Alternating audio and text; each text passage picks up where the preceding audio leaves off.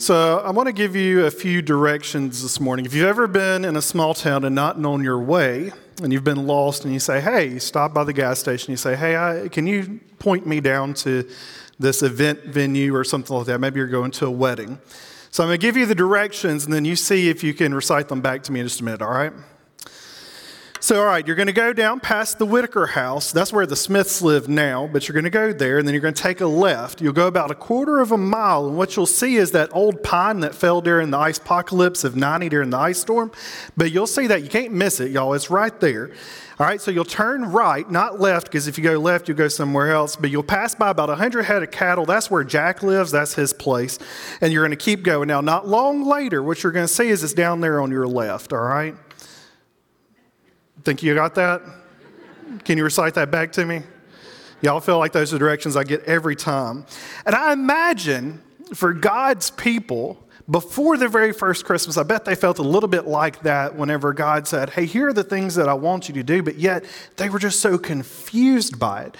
Because here's the thing, if you're like me, whenever it comes to directions, if I don't have a map and it printed out like, do y'all remember MapQuest? And you'd print them out and it was like the only way you were going to get there. And you're going, I'm not sure how many 600 feet is, all right? So, but you're looking and you're trying to figure out, or, thank you, Google Maps, Apple Maps now, get us where we need to, step-by-step directions. It's better if you can visualize it, right?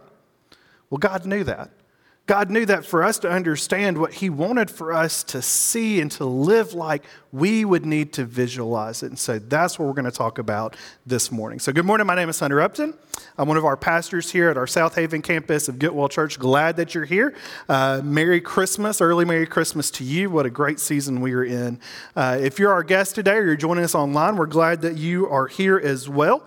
We're continuing in our sermon series called Unbelievable, where we're looking at the beauty that's found in the incarnation, and that's Jesus Christ, God's Son, taking on flesh for us. He's God with us.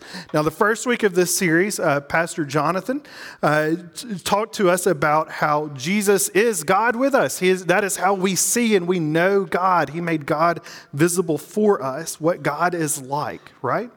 In the second week in this series, Pastor Jonathan talked about the necessity of the incarnation. Why did God have to become flesh and come and dwell among us? And that is so that He would be the perfect sacrifice for us, redeeming, cleansing us, freeing us from our sin. Now, today I want to talk about yet another reason of why was Jesus born, and that is to give us a path, the path, to life. I'm going to be making some very important points today, so be following along. All right. Long story. Anyway. Y'all need a little more coffee, but that's okay. That's okay. So have you ever thought about the reason why we rebel? Why do we rebel a lot? Well, psychologists say that it's a reaction that you feel whenever your freedom, when you think that there's a threat to your freedom, or if you think that your choices are being limited. Now, as kids and teenagers, we know that that's true. We tend to rebel a lot, but I think that even as adults, right, we find ways to rebel as well. And I think about how as adults, some of the things that we rebel against, like instead of living in community, what do? We tend to isolate, turn in, and close our doors to ourselves. Instead of offering forgiveness, what do? We hold grudges forever and ever, amen, right? I mean, these are things that we do to rebel. Instead of lovingly confronting that person in our life that we love and just needs to have that conversation with, what do? We go behind their back and we spread gossip about them. Instead of trusting God, we saturate our lives with worry. Friends, those are the ways that we rebel as adults. See, we rebel against the rules that our parents gave us. We rebel against the rules of the speed limit, right? I mean, how many of you went over 40 on Getwell this morning? Quite a few of us did. We rebel against societal norms, social norms that govern our society, right? And the thing is, I think that it's just like human nature. It's just who we are in so many ways. And it's because we feel that threat to our freedom, right? We feel that threat to our choices, like, oh, you're only going to give me one choice? Well, that's not as many as I want. So, I want you to notice, though, that is the very root of the very first sin that was ever committed. You can't eat from that tree, but you can eat from any other tree, just not that tree. And what do? Adam and Eve, they ate from that tree that they were not supposed to. And you see, now that I'm a parent, I feel like I understand rules a little bit better. It's why we give boundaries and guidelines to our children, right? It's because we love them. We know what's best for them. We want what's best for them. And I think about the fact that man cannot live off of chicken tenders alone, okay? Even though some definitely try, even as adults. It's not possible, but they try. And as parents, what we want is what's best for our children. And ultimately, we want them to be happy and healthy, and ultimately, you want them to be happy, right? And so you give them boundaries, you give them rules. The same is true of our unbelievable God. The love that he has for us. We are his children. And oftentimes whenever we think about the commandments that God has given us in his word, we think that he's just given us some kind of stuffy rules, right? He's handing out these rules left and right, and he just doesn't want us to have any kind of fun at all. But here's the thing is, if that's our conclusion, then we're missing the point of why God even gave us these rules, these commandments in the first place.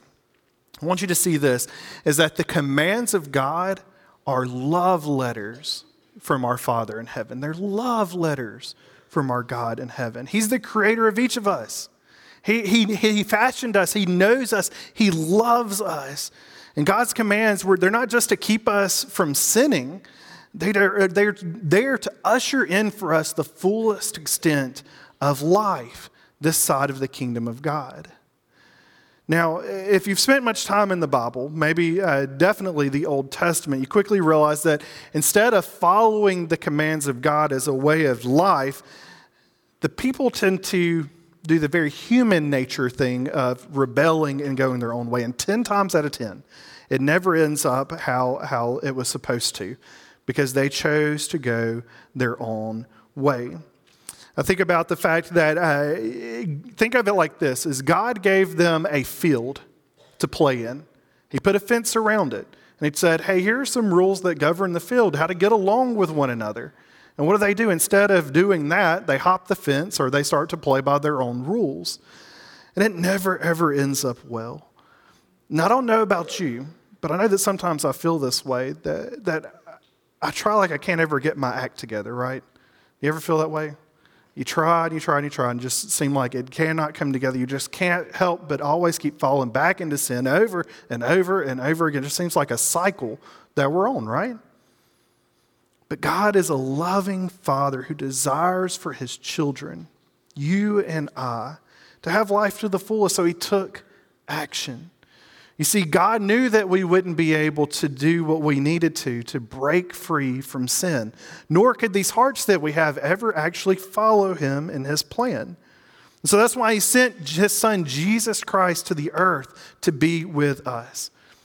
Jesus, yes, shows us who God is. We see the picture of God. We see his heart, his love. It just exudes from Christ. We see that Jesus was the perfect sacrifice who takes away our sin. And Jesus, it's in Jesus that we have an unbelievable example of what it looks like to follow God. See, last week we talked about the fact that, and I don't want you to miss it, so we're going to hit on it again here, is that Jesus was both 100% God and 100% human. He's not a mixture, all right? He's not some God, some human. He is 100% God, 100% human.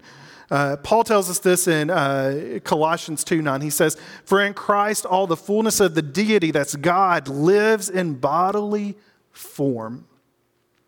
This union is not a mixture of two composite things that come together so that Christ could be said that he's kind of part human or part divine, nor is it that he oscillates between the two. He's not, sometimes more God and sometimes more human. No. Friends, from start to finish, the God with us, Jesus Christ, is fully God and fully human. He had to be human to take on our sin, and he had to be God to deal with our sin once and for all. And what we find is that in this Jesus, the fullness of who he was while he was on earth, that Jesus lived a perfect life to God. A perfect life to God. Never once did he sin. He perfectly fought the temptation to give into the rebellion that we're so prone to go against God's way. He fought that temptation. He didn't ever give in. Jesus followed God's commandments because he loved God and he knew that God loved him. His desire was to please God in all that he did. And he knew the reward. He knew the life abundant in living that way of life. And so in Jesus, what we find is not just the one who made the way for our sin, but the one that shows us the way to the fullness of life that we can have if we follow his way of life. And one of the most tremendous blessings that we have this Christmas and always is the fact that we have God's revelation, God's word to us. We have the four Gospels, Matthew, Mark, Luke, and John, and in them what we find are four eyewitness accounts to the life of Jesus. Four eyewitness accounts that all talk about who this Jesus was, as fully God, fully human, living, breathing Word of God, God in the flesh, Emmanuel, God with us, to show us his life. What we discover is the life abundant that God promised lived out in the way that Jesus lived every single day. And so what Jesus is, he's an unbelievable example for us as what it means to live a life with God's mercy, justice, compassion, humility, and love. Friends, what we find in Jesus is life lived the way it's supposed to be lived. Now, Jesus tells us that he didn't come to abolish the law, but to fulfill it. And what that means is that everything that humans were meant to live into as God's people yet failed to do, Jesus did so perfectly. You see, Jesus is the ultimate human, and he serves as the one whom we're to strive to be like. He's the ultimate human. So we need to strive to be like him. But I want to give you a catch. You might be hearing this and you're thinking the same thing. I can't do that. Right? Hunter, I try, but I fall short all the time. I do some of the things that Jesus does, but not all of them. We can try, we strive for this, but we can't do it. Our strivings only at best make us moral and at worst make us very religious people. And like all the people before us, we'll always fall short of living a life to God's standard. That is, as long as we don't submit ourselves to the King of Kings, to his way of life, to allow him to come in and transform our hearts and our minds, and to indwell us with his Holy Spirit, to be able to give us the ability to choose his way over ours. God's word's clear that when we come to Jesus, we become new creations. Paul says it like this in 2 Corinthians 5:17. He says, "Therefore, if anyone is in Christ, the new creation has come. The old is gone. The new is here." The prophet Jeremiah talks about this day when God would pour out his Spirit upon the people. And for the very first time, these stony hearts that they had that could not follow him, they would be removed and they would be given hearts of flesh. Y'all, beating hearts. The law of God written on their hearts, being able to follow him faithfully for the first time. And it's all because of God's Spirit. As part of the new creation, with this new heart, we then receive the gift of the Holy Spirit. It's God's presence dwelling with us in our hearts. And what that means is that with this new heart and with God's Spirit inside of us, we're actually able to choose God's way over our old sinful ways. It means that we don't draw from the shallow, dirty wells of our limits of humanness. Remember that striving? I can only strive so much, y'all. But it's that we take, instead of drawing from our wells, we draw from the pure and beautiful and deep well of God's power and love and his Spirit. We only get there if we do what Jesus did, and that's by abiding in God. Abiding in God. So I want you to listen. If you've got your Bibles, turn with me. We're going to be in John 14 here for just a second. John 15, excuse me. John 15. But I want you to see, and if you don't turn there, it's okay. We'll be on the screen in just a second. But I want you to listen to what Jesus says to his disciples just hours before he's about to give his life up. And he tells them this in John 15. He said, "Abide in me, and I in you. As the branch cannot bear fruit by itself unless it abides in the vine, neither can you unless you abide in me. I am the vine, you are the branches. Whoever abides in me and I in him, he it is that bears much fruit. For apart from me, you can do nothing. If anyone does not abide in me, he is thrown away like a branch and withers." See, the branch doesn't live if it's not abiding in the vine, right? "And the branches are gathered, thrown into the fire and burned. If you abide in me and my words abide in you, ask whatever you wish and it will be done for you. By this, my Father is glorified, that you bear much fruit, and so prove to be my disciples. As the Father has loved me, so I have loved you. Abide in my love. If you keep my commandments, you will abide in my love, just as I have kept my Father's commandments and abide in his love. These things I have spoken to you, that my joy may be in you, and that your joy may be full."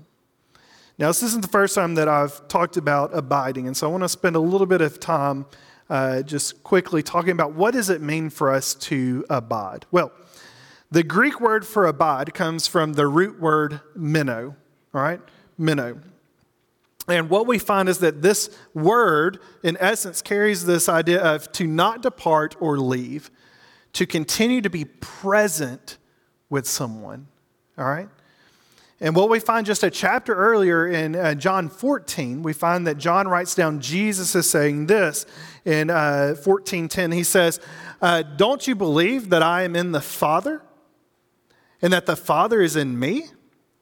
The words I say to you, I do not speak on my own authority. Rather, it is the Father living," this word meno is there again, "in me, who is doing his work."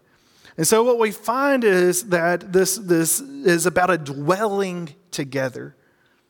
It's about abiding in one another. It's a decision, it's a choice to stay in the presence of someone. It's not something that's forced on us, friends. That's not love. It's about being there.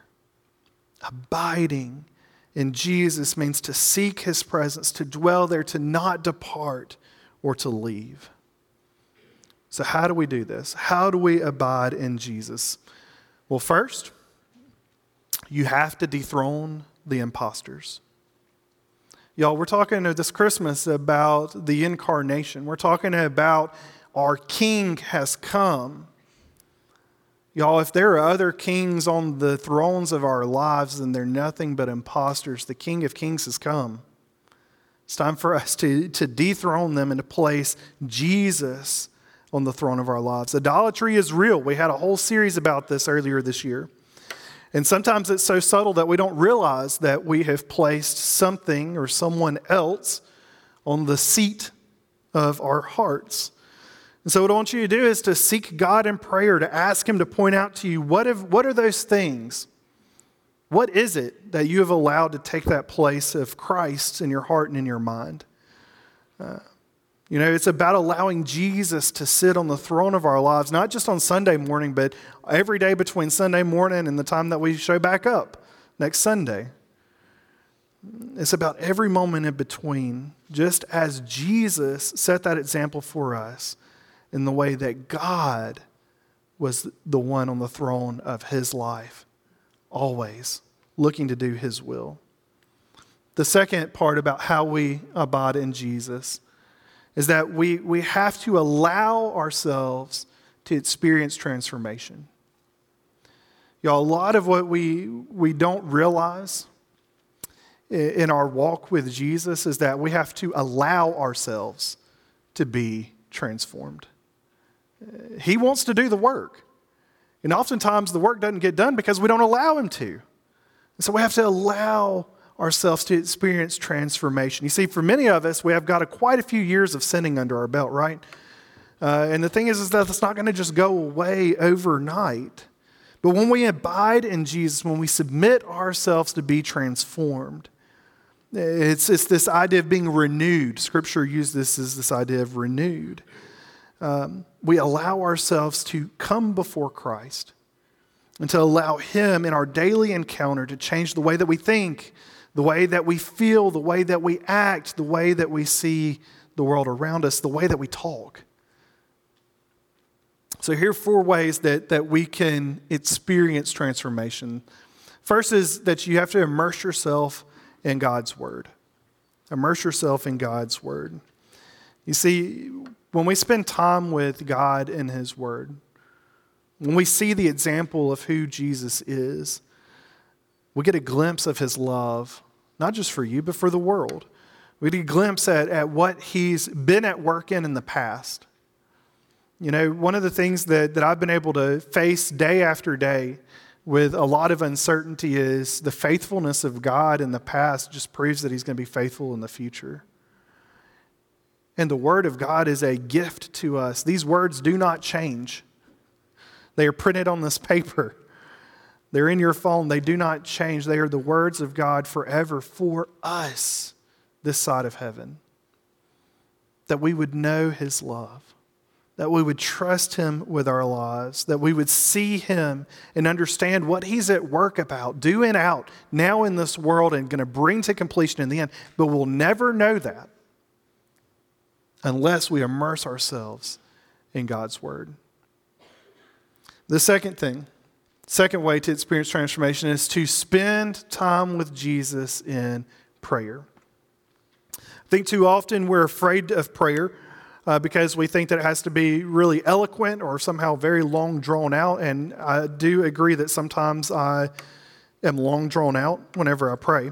But here's a tip, is that if you're not sure where to start with prayer, or maybe you kind of know a few things, Jesus just wants you to talk to Him. And He just wants to talk to you. Y'all, that is a sweet time of communion together with the one who truly listens. You know, you think your spouse listens, you think your best friend listens, but I guarantee you have one who can sympathize with everything going on in your life because He's lived this life. He understands. He sees it all. Spend time with Him in prayer. He understands what you're going through, the good, the bad, and the ugly. The third way that we can experience transformation is by surrounding yourself with Christian community. You know, we don't live like the world, but we do live in this world. Part of what God created us to do is not to live in isolation, but to have this community that He's gifted us with. If you're joining us here today, look to your left and right. These are your brothers and sisters that are doing life just like you. To have someone who understands Jesus and is going to point you to Him, to hold you accountable, to encourage you, to pour into you, that is what we need. Every single time in my life that I find myself kind of withdrawn, I find that I am, one, my unhappiest, but also my least connected to God. And it's because I've isolated myself from Him. Friends, let's not do that. Of any time of the year, this is right the time when people gather together and all that, and it can be exhausting. I understand. I'm exhausted just thinking about it right now. But lean into those relationships. God gave you this community for a reason. Let them help shape you. God speaks through His Word. God speaks through prayer. And God speaks through even us to each other. It's a gift to have this community. All right, and the last thing I want to point out here as a way to experience transformation is to evaluate what you consume. Evaluate what you consume. And what I mean by that is to take a look at what you're putting into your body and into your mind. You know, I think about the music that we listen to. I think about the shows that we watch on TV. Y'all think about the fact that my mood can change so drastically by one movie or one show that I've watched My language becomes different. My thoughts become different. You want to know why you probably feel so far away from Him, so kind of very off kilter? Maybe it's what you're consuming. If this season is all about what can I get, what can I get, what can I get, once again, it's that consumerism that is just eating us alive. It's taking a toll on our lives. And Scripture talks about eating this book. Man, that sweet communion with Jesus in prayer, the sweet community that we have around what are you consuming? Evaluate that so that what you do consume becomes life-giving and not life-taking. And here's the thing. You're not left to this on your own. If you're here this morning, you're like, Hunter, I have no idea how to get started on any of this. I want you to reach out. Would love to just shoot me an email. It's hunter.upton@getwellchurch.org. Would love to talk with you and find a way to get you plugged in as a way to find ways to allow yourself to experience that transformation, to find ways to begin to dethrone the imposters that may be in your heart so that you can do that thing of abiding in Christ, to be able to follow His example. Now, I want to talk back again real quickly. John 15 again, the abide in me passage. 3 outcomes that we get from that show us the beauty of a life that we have if we are abiding in Jesus and following His example. And so the first is this, of the 3 outcomes, is that we will bear fruit. We will bear fruit. Jesus says, apart from Him, we can do nothing. It's no amount of love, no matter how much we can desire, we can muster, that is going to accomplish anything lasting in this life. We'll run out if we only rely on ourselves. And like a vine and a branch, like a branch on a vine, if it only bears fruit whenever it's connected to the vine, right? If it's cut off, then it has no source of life. It has nothing, right? Scripture is very concerned about us bearing fruit as children of God. And it's not this cheap, flashy, and always self-serving kind of fruit that the world bears, but it's fruit that comes from God alone. It's the life that He brings in and through us into the world around us. It reminds me of the fruit of the Spirit, right? I always joke that sometimes I'm some of the fruit and sometimes not. Some others, I'm only my favorite kind of fruit, right? Peace, patience, joy, gentleness, goodness, self-control, right? Okay, it's fine. I'll get you all a fruit basket later. So, but what we find in the fruit of the Spirit is the very person of Jesus. These are the characteristics of He that gave us life, and by God's Spirit dwelling inside of us, we too will bear the fruit.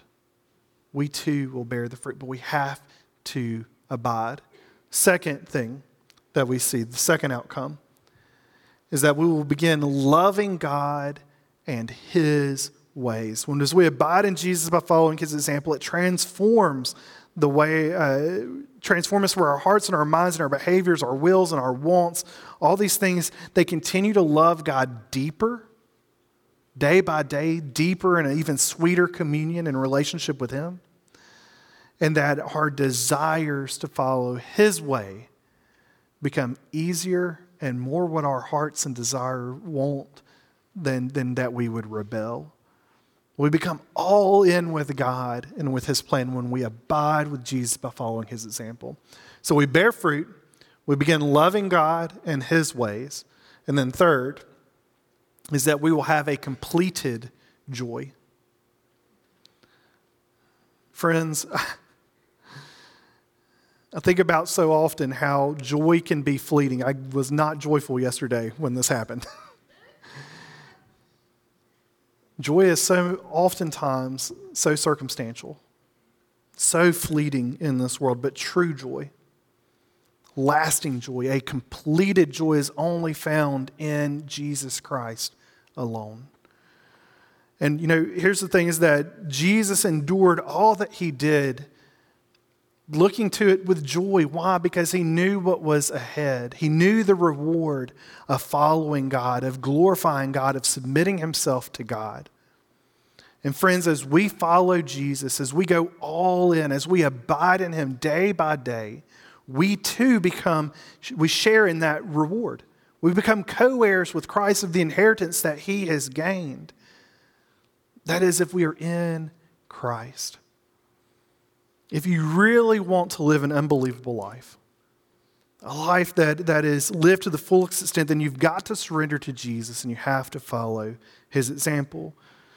But don't forget that the Holy Spirit comes alongside you to help you do that each and every single day.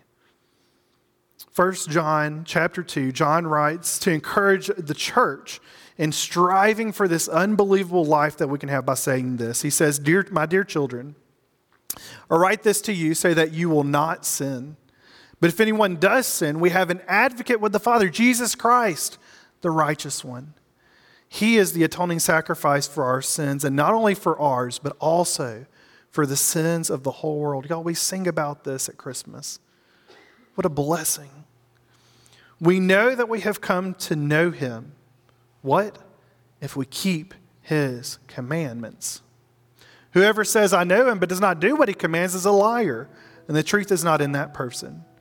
But if anyone obeys his word, love for God is truly made complete in them. This is how we know that we are in him.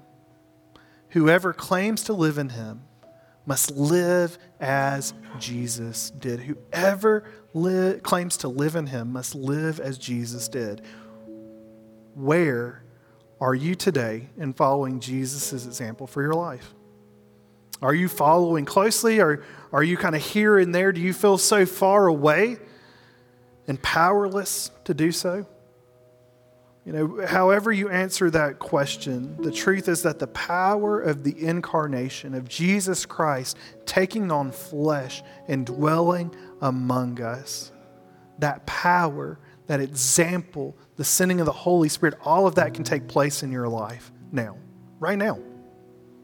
Not in a couple of days, not in a couple of years, not even on your deathbed because you waited that late. Yes, salvation can still happen there, but God desires something now in your life. It's a gift that he wants to give you in Jesus. I don't want you to miss this. In the power of the incarnation, Jesus didn't just save us for the life to come, but also for the life now. For the life now, today, right now. See, yes, in him our eternity is sealed with God in the life to come, but God doesn't desire for us to just stop there. He has so much that he wants us to experience in this life today. Christ came to earth to make a way so that we could have life today and tomorrow.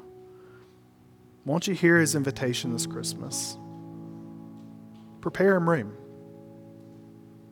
Prepare him room so that he can come and he can make his home in your life and his ways through your life for his glory and for your good. It's a life that he wants to give us. In just a moment, I'm going to pray.